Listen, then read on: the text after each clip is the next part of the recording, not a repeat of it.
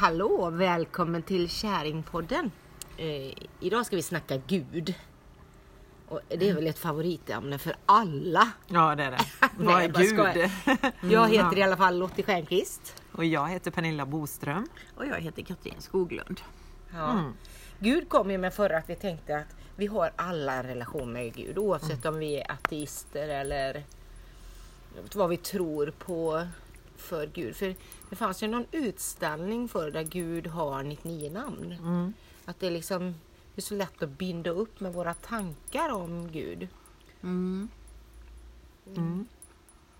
Att man, det finns en bok som heter Det bländande mörkret, Ove Wikström.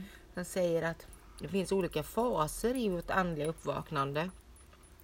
Och att många vill vara i det nyfrälsta tillståndet, frikyrkorna till exempel, men Gud är för stor för till och med kyrkan. Det har inte. Vi har så många olika relationer till det. Och Gud, vad är det? Jag gillar det engelska ordet. God.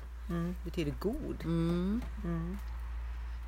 Så jag skulle ha en t-shirt med det. Jag har redan gjort en sån t-shirt, men jag kanske... Men alltså det här, vad är Gud för dig, Pernilla? Alltså, finns det en Gud eller vill du kalla det kärlek? Eller vad vill du kalla Gud? Ja, Gud för mig är det sanna. Gud för mig är det flödet, den energin som vi lever i. Den existensen som vi är i. Det är Gud för mig. Gud för mig är inte Gud fader vår som är i himlen, helgat var det ditt namn.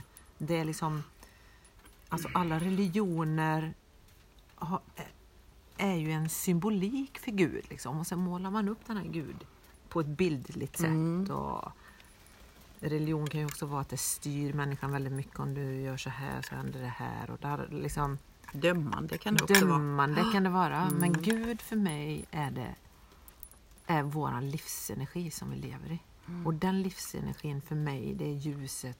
Och det ljuset, det är ren kärlek. För jag tror att det är det som hela vår existens är i, det bara ett kärleksflöde. Och jag håller på att söka mycket i mitt liv och jag... Ja, Gud. Gud, vad man har gjort mycket på sin andliga sökande resa på något sätt. Och man har gjort det inåt, man har gjort resan inåt, man har gjort resan utåt i världen på massa olika ställen och på olika spirituella gurusar, ledare, vad man nu ska kalla det, olika spirituella platser över hela världen och där man liksom på något sätt söker för att komma närmare Gud, vad nu Gud är eller sin egen andlighet. Och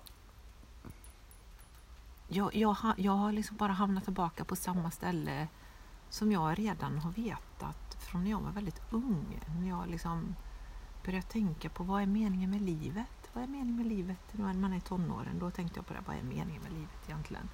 Och mitt svar kom redan då att meningen med livet är kärlek. Och jag har aldrig hittat något bättre svar.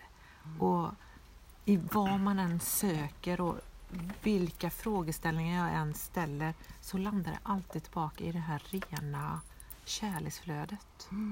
Och då menar inte jag den här villkorliga kärleken att nu är jag kär och nu ska vi uppfylla varandras behov här. Utan det är bortom det. Så det är där vi möter vårt eget sanna jag. Och det är också där vi möter andra människor i sanningen. Liksom. I den kärleksenergin. Det är bortom allt dömande och indelningar och... Ja, det var väldigt lång, jag är trött. Det var en lång utläggning om vad jag tror Gud är. Men Gud för mig är ren kärlek. Det är ren kärlek. Det är ren, total, villkorslös kärlek. Den kärleken kräver ingenting. Den bara är. Det är liksom. Fint. Har du någon tanke om Gud? Men jag får bara till mig att säga Gud är god. Ja, godhet någonstans. Inte dömande. Och det är ju kärleksfullt. Alltså jag får lite rysningar med allt detta. Det är Kristus energi. Nu det är väldigt mycket prat om Kristus energi och Gud. Och det får mig att tänka på kristendomslektioner och Bibeln och allt det här, så att jag tror att Gud måste bo inne i oss själva. Vi är Gud, vi är alla Gud. Någonstans. För jag tycker jag får lite rysningar och det här med Svenska kyrkan och Gud, och det är så mycket dömande, och Gud är god. Godhet. Men sen tycker jag också, alltså all religion är ju mycket tolkningar. Alltså när man ska tolka Bibeln, eller man tolkar olika religiösa skrifter och sådär, så tycker jag ändå att allt det leder ändå till samma sak. Det är liksom bara olika vägar. Ja, men det är så många som använder det så negativt. Ja, men det det bästa maktmedlet man har i världen. Det är att utnyttja religionen som ett alltså det är ett maktmissbruk man gör med religionen. Precis. Det är ju det bästa sättet att hålla människor i schack över hela världen. Liksom. Absolut. Det är inte Gud för mig. Nej. Och för dig? För dig, Lotte? Jag hade en upplevelse, jag hade varit sjuk och jag höll på att dö. Det var glada, var det 80 eller 90-talet? 90, ja. Jag fick läggas in på sjukhus helt enkelt. Jag började hetsäta, det var ingen bra. Jag lärde mig att kräkas i USA. Nu kan man stoppa fingrarna i halsen och spy upp. Jag fick diabetes. Så jag lärde mig att hetsäta. Och det blev ju naturligtvis ingen bra kombo med diabetesen. Så jag höll på att dö av den. Då hamnade jag på sjukhuset. Det var ju en väldigt intressant situation. För det var ingen känd, anorexia och bulimi var inte känd på den tiden. I alla fall lärde jag mig, fick jag vara där då. För jag visste inte vad jag skulle ta vägen och lära mig med det här. Men så flyttade jag till Sverige. Jag började ändra om mitt liv som man oftast gör när man får en kris i livet. Och då flyttade jag till Svenljunga. Vegetarian som jag var, så fixade jag en bondgård med hästar och en kiosk. Ordnade 36 olika hamburgersorter. Vad det nu har med vegetarian. Som vegetarian, ja. Men vad det nu har med Gud att göra. För en morgon vaknar jag och hör mig själv säga, vad fan har jag med Gud och Jesus att göra? Och då hör jag bara svaret, du valde livet. För till den här grejen när jag höll på att dö, då hörde jag en röst som bara säger, alltså jag var ju en vild 21-åring. Hängde på Café Opera i Stockholm och festade hårt och hade jättekul i livet, mitt i livet liksom så. Och då började jag höra en inre röst som sa Ann-Charlotte. Det är bara Gud och mamma som ska kalla mig Ann-Charlotte, och då är det allvar. Ann-Charlotte, du håller på att dö. Och jag hörde varenda gång när det blev tyst när jag skulle sova, så hörde jag den här rösten då, va? Entonig, nästan lite feminin röst som sa Ann-Charlotte, du håller på att dö. Och den hörde jag i 2 månader. Jag stoppade till med fingrarna i öronen. Och det var då jag bestämde mig när jag får söka hjälp någonstans, för jag mår ingen bra. Rent fysiskt då med det här. Det har gått över styr med hetsättningen. Så där, vad fan har jag med Gud och Jesus att göra? Jag valde livet. Så jag håller med. För mig är Gud livet. Det är medvetenheten och kärleken i oss själva. Men det visade sig som Gud och Jesus. För det var de frågorna som kom. Vad hade det med att göra? Så det var ingenting att jag planerade kristendomen eller att jag gick in i någon religion av något slag. Alltså, utan det var helt out of the blue. Och i det här så började jag också meditera. T-meditation, en kompis tog med mig till T-meditation. Så jag började meditera när jag var 21 år. Och så tog mig några vänner, när jag var på sjukhuset där, tog några vänner med mig till en indisk guru. Där vi skulle göra raja yoga eller raya yoga eller vad man kallar det för. Och då var ju mitt liv, det var ju rätt svart, jag kunde inte se. Vi skulle göra, det var ju, den formen av yogan var att man skulle tänka kärleksfullt. Att allting sitter i våra tankar. Och den här lilla gurun med lång fläta, andan heter rumpan. Bad en stor man att hålla honom. Och sen böjde han sig ner, och den här stora mannen kunde inte hålla tillbaka honom. Den här lilla mannen. Så sa han, fick vi öva oss berätta. Vi skulle tänka oss att vi plockar en blomma. Så vi fick träna yogan i våra sinne. Så säger han så här att nu ska vi tänka oss, ska vi meditera och tänka oss att vi har en filmduk framför oss. Och så ska ni se vad som sker livet framför oss positivt då. Min duk var alldeles svart. Jag kunde inte se något positivt. Det var ju i min början av den här, jag vet inte, det var verkligen, jag var 21 år och livet var kul, men ändå var det något mörker där i det hela. Så rätt som det så ser jag bakom mina svarta ögon, det var inte sorgligt, det var ingen känsla att jag var inte deprimerad, upplever inte jag eller någonting sånt där. Så det var bara, jag kunde inte fantisera, jag kunde inte se någonting.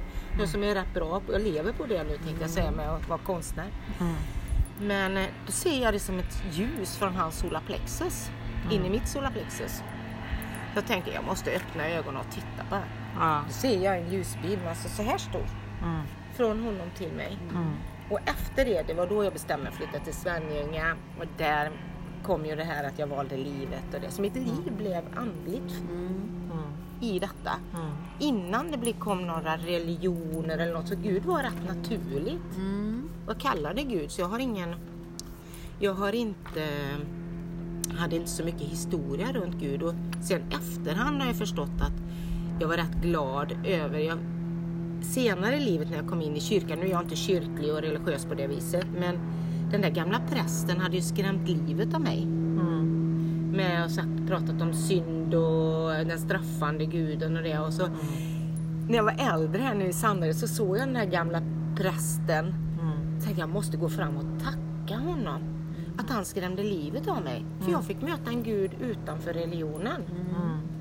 Som jag faktiskt kunde känna tacksamhet för. Att Gud fick komma in på ett naturligt, kärleken, men jag kallade Gud. Fick komma in på ett naturligt sätt. Det blev väldigt långt och väldigt öppet där, men... Nej, men vad fint att du säger att du fick möta Gud utanför religionen. För människor, när man nämner ordet Gud, så är det så förknippat med religion. Och det är ju inte det.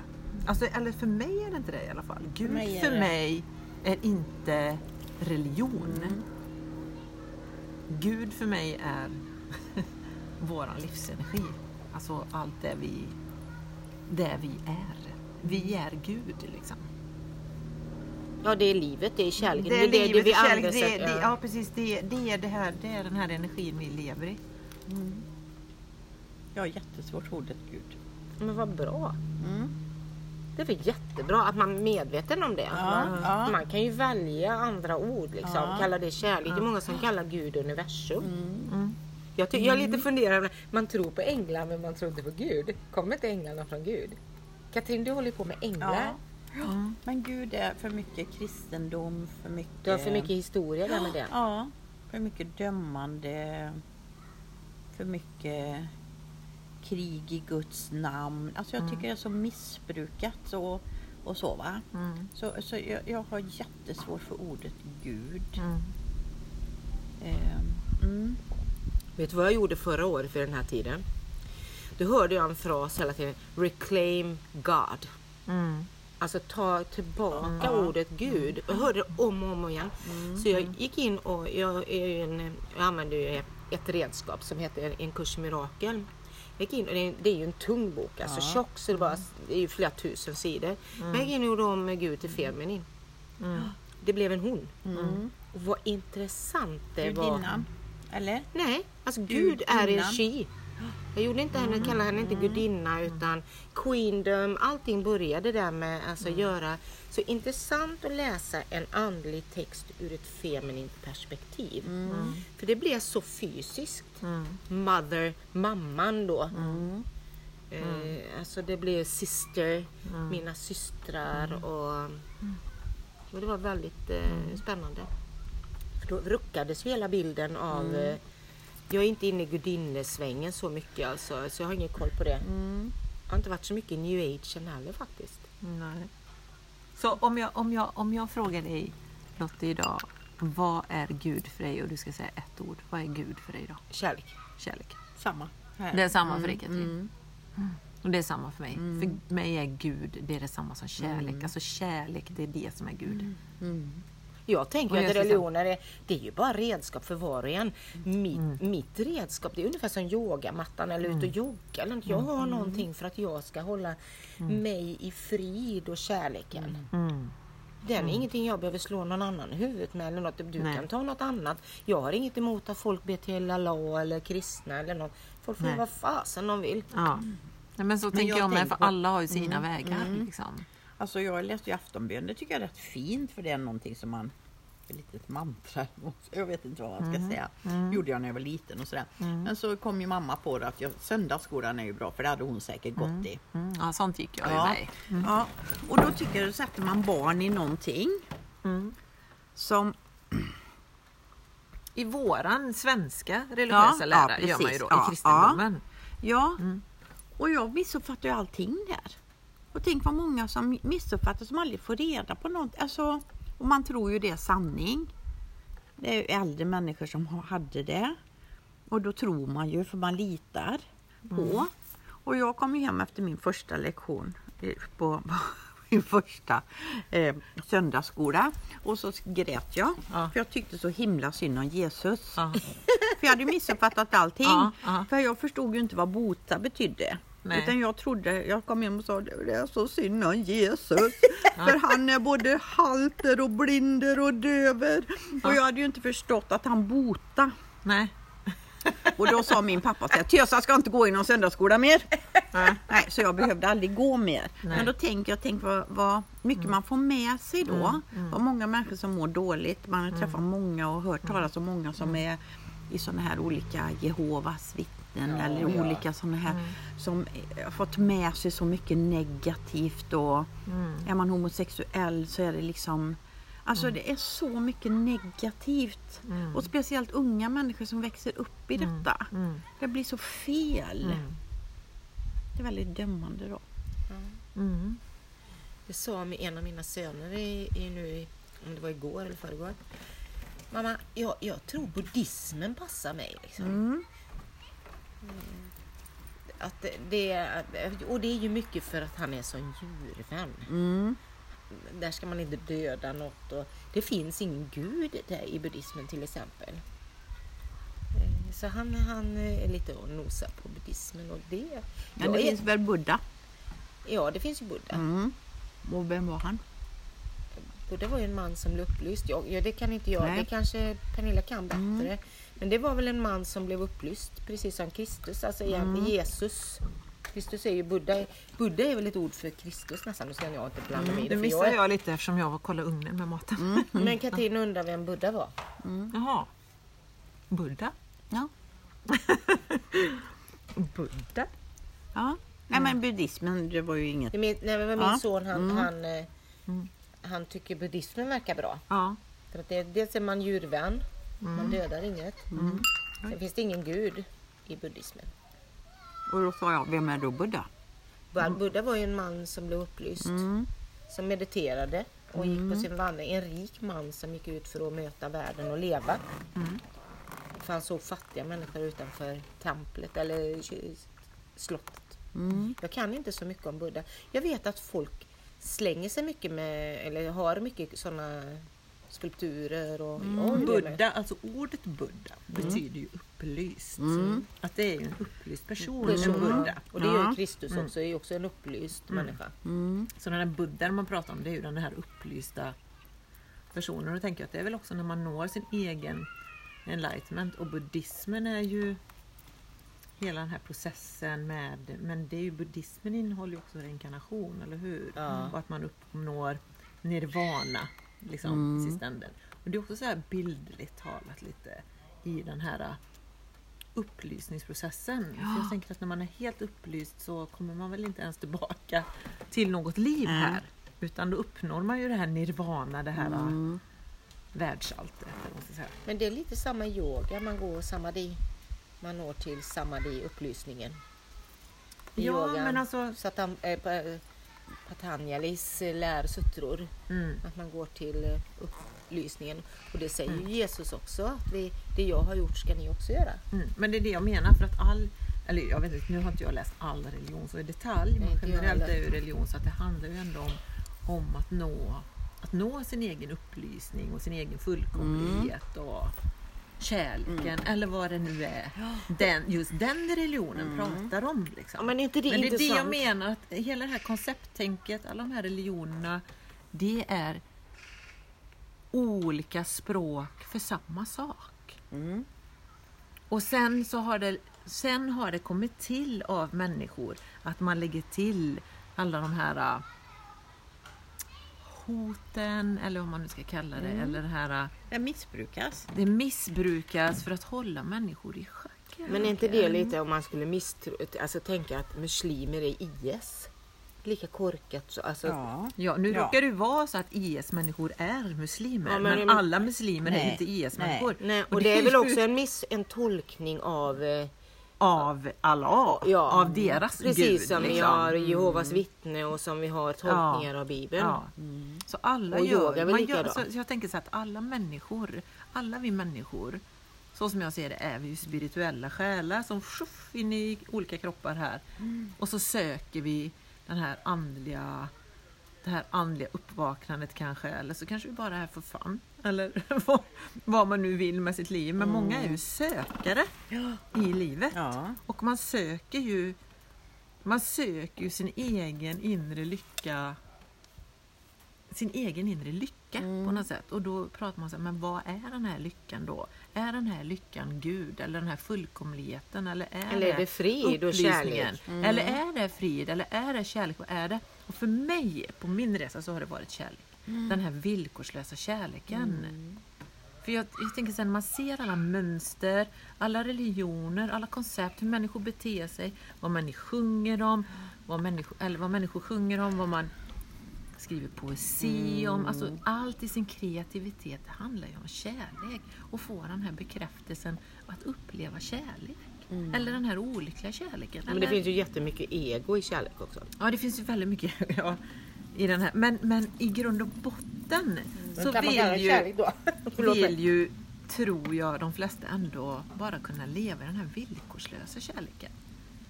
Och inte behöva leva i den här bekräftelseprocessen som vi människor är i.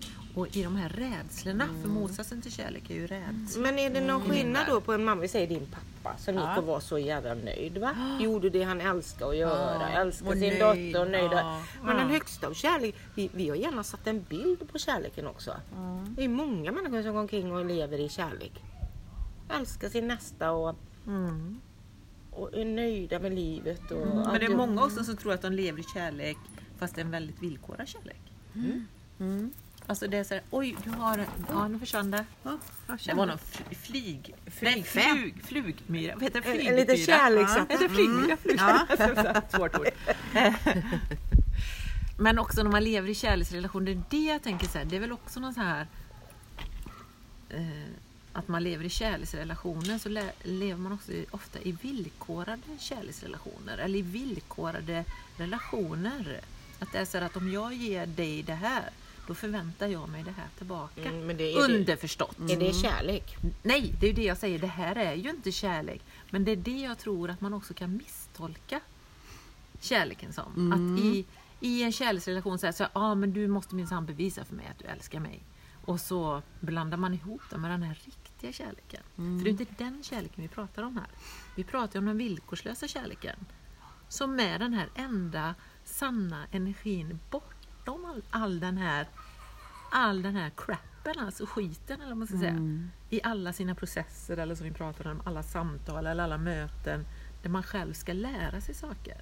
Det hela det här alltid, tänker jag, går ut på sin egen inre upplysning och medvetenhet. Ja. Och relationen ser jag, där är ju en upplysningsmöjlighet. Det är ju en fantastisk, äktenskapet är ju den bästa. Ja, och det vet, min klokbok säger ju att det är den snabbaste vägen att nå upplysning. Det är den heliga relationen. Alltså absolut. Tveklöst är det. Det tror jag med. Det är lite roligt. Känner ni någon som lever totalt i villkorslös kärlek? Nej, men jag tänker så här, att när man lever i den här totala villkorslösa kärleken, då är man också i en annan dimension i sitt verksamma liv här. Och då tar man inte del av alla de här spelen som vi är inne i. Då är vi klar med det. Nej, men är det inte också så? Eller så som inte kommer tillbaka hit. Nej, men alla är i villkorslös kärlek. Och alla som har fått barn har känt den här villkorslösa kärleken. Ja. Och alla har ett ego som är här. Och det finns ingen som har ett nice ego. Det kan verka lite trevligt. Ja, men jag tror vi går in och ut där. Jag har aldrig mött en upplyst människa. Nej, totalt. Nej. Nej, men jag 100%. tänker så här att om man är 100% upplyst och Då är man klar, död. då är man klar. Man är inte här. Nej. Då är man inte, alltså, då är man bara... Alltså, då har Det man var ju inte det kanske här att göra Buddha och mer. Jesus var faktiskt en man som gick på jorden. Kristus är den upplysta varianten. Ja. Ja, det finns ju många som upplysta. Det finns också massa tolkningar på Heter Jesus. han Guru Das? Nej, vad heter han? Guru Ramdas säger ju så. Ja, Guru Ramdas. Ja, du tror du är upplyst. Och kan man vara med din familj en vecka? Ja. Jag gillar Ja. Alltså, Ja, där precis. det är lätt att sitta på, men det är där i familjen, i våra relationer, där visar du det sanna. Precis, det är i mötet. Och det är ju i mötet som utmaningarna sker. Det är i mötet, det är också i det sanna mötet du kan uppleva den kärleken. Liksom. Bortom alla de här bullshiten då. Har du mött någon upplyst? Katrin? Totalt. Ja. Nej, men jag kan ju möta folk som är mycket mer upplysta än mig, som jag kan se som. Du speglar dig i det. Men det är också så här lite... Men alla har ju vi våra mörka sidor på något sätt. Alltså det är ju inte lätt att leva helt i kärlek. Nej, men det är ju det som är processen. Ja, det är ju det som är processen i livet. Att jag tycker det är så häftigt när man har kommit en bit på vägen. Så jag tackar er i förra podden att jag är så lycklig att vi träffas. Men det var lite som jag sa innan. Jag vet inte om jag sa det när vi poddade eller om jag sa det utanför podden. Men nu i livet, jag sa det nog i förra podden, men nu i livet så har man kommit dit här i relationer som man har med människor där det blir roligt och intressant. Där man ser, alltså, innan har man ju tyckt att fan vad den här människan är jobbig, jag orkar inte med den, jag vill ta avstånd från den här människan, jag vill inte vara i den här situationen, bort från alla dåliga energier och allting. Nu är jag nästan tvärtom. Det är nästan sådär bara, wow, jag måste ge mig in i det här.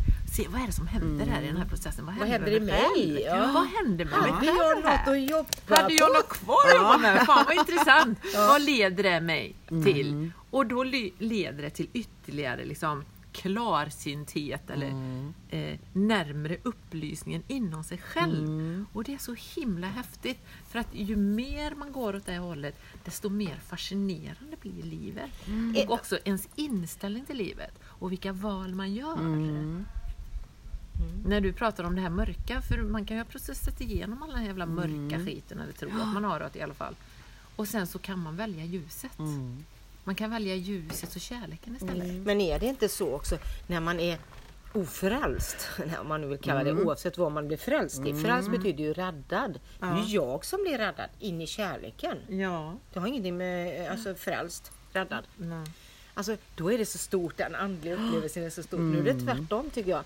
Nu är det stort att ramla ur i egot. Ja. Wow, vad det kan vara. Det är inte min kompis längre kan jag säga. Nej, det är ju det inte låtsas inte vara kompis längre. Nej, precis, det är ju det. Det är roligt, det är intressant att iaktta sig själv där. Två kloka personer, alltså, som säkert kallas upplysta. Det är ju Dr. Julen, det är ju han som har gjort Ho'oponopono, alltså spridit Ho'oponopono. Han säger ju, vad hemskt, sitter du och kollar på nyheter och sådana hemskheter. Ja, men tycker han är jätteintressant, för har han något kvar att jobba på, har han några rädslor att jobba på, då ser han det som en möjlighet att jobba med det. Och då jobbar man ju med I'm sorry, please forgive me, thank you, I love you. Det är en hawaiiansk teknik. Och sen har du Byron Katie. Som har gjort den här, vad gör hon? Hon skriver, är det verkligen sant? Är det sant? Hon tycker också det är jätteintressant när det dyker upp någonting. Då har hon något att jobba på.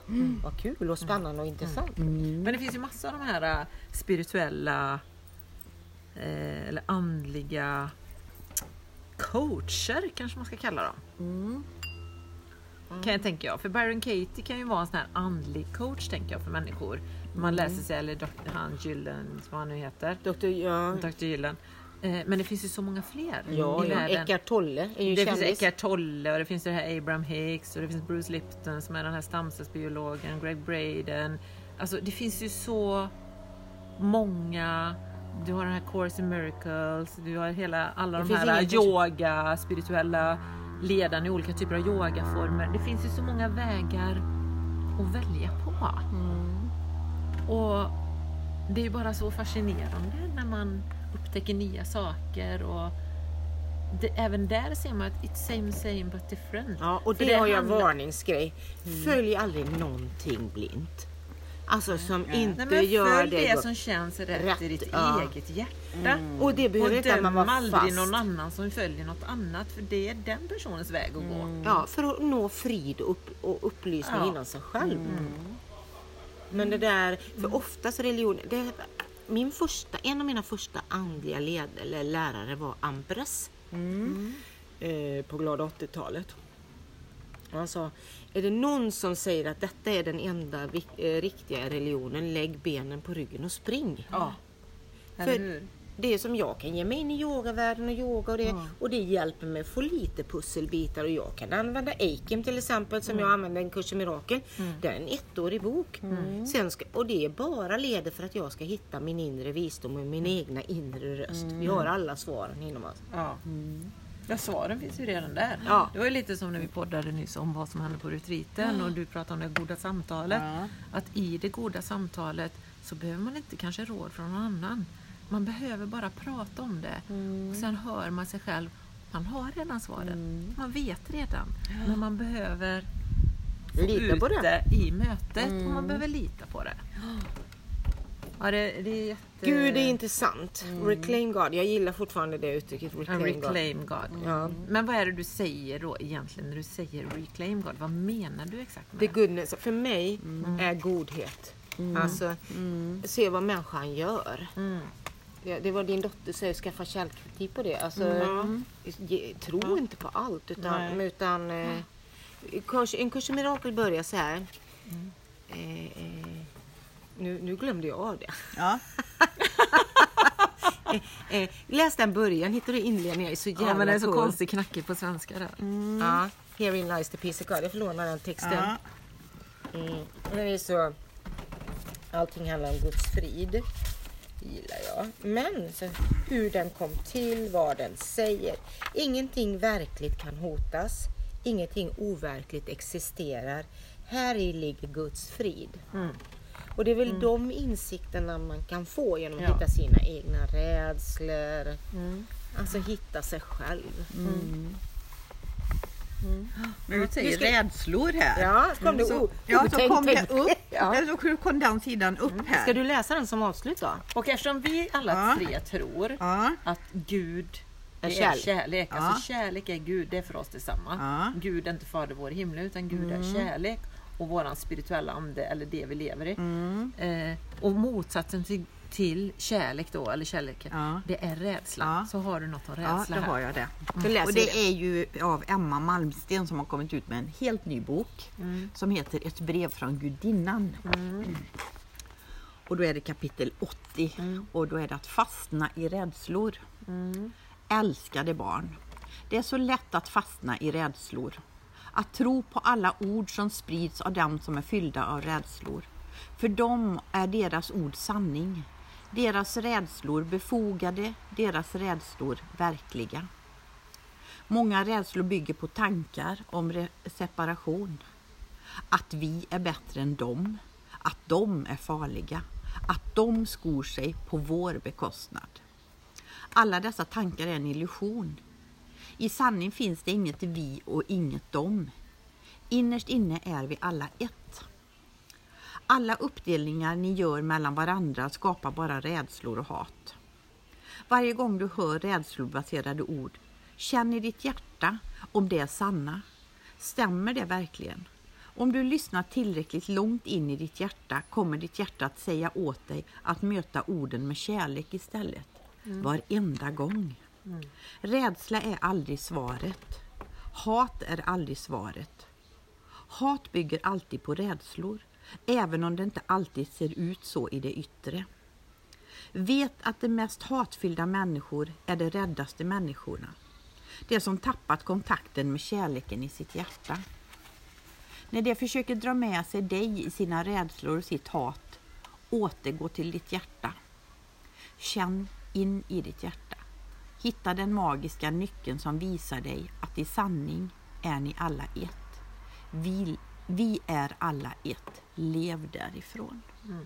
Det är det vi pratar om. Ja. Kärleken, the source. Ja, lev därifrån. Allting handlar om Där det. finns det ingen rädsla, det finns ingen separation, det finns ingenting, för det bara är. Ja. Och det kan ingen ta bort. För det är våran sanna existens. Liksom. Fin bok. Den är så fin. Jag läste och så skrev jag till Emma i morse att allting är så lätt när man läser det. Och så svårt.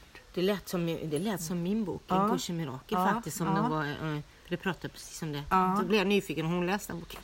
Ja, Jag är lite insnöad på det här. Men vad fint, ska vi avsluta med Gud där? Det var väl Men då vackert. tänker jag så här, ja, det kan tyckas svårt, tänker jag. Ja. Men när man har kommit en bit i den processen så är livet väldigt enkelt. Ja. Och det är väldigt vackert och det är väldigt fint. För allting handlar bara om kärlek. Men vi gör det jävligt svårt för oss själva när vi inte lever utifrån kärlek, utan vi lever utifrån all den här rädslan. Ja. Och då får vi avsluta, tycker jag. Vad är det vi brukar säga? Vad handlar det om? It's all about love. Ja. All about love. Det handlar alltid om kärlek. Tusen tack kära alla för idag. Tack så mycket. Tack. Hej då. 36.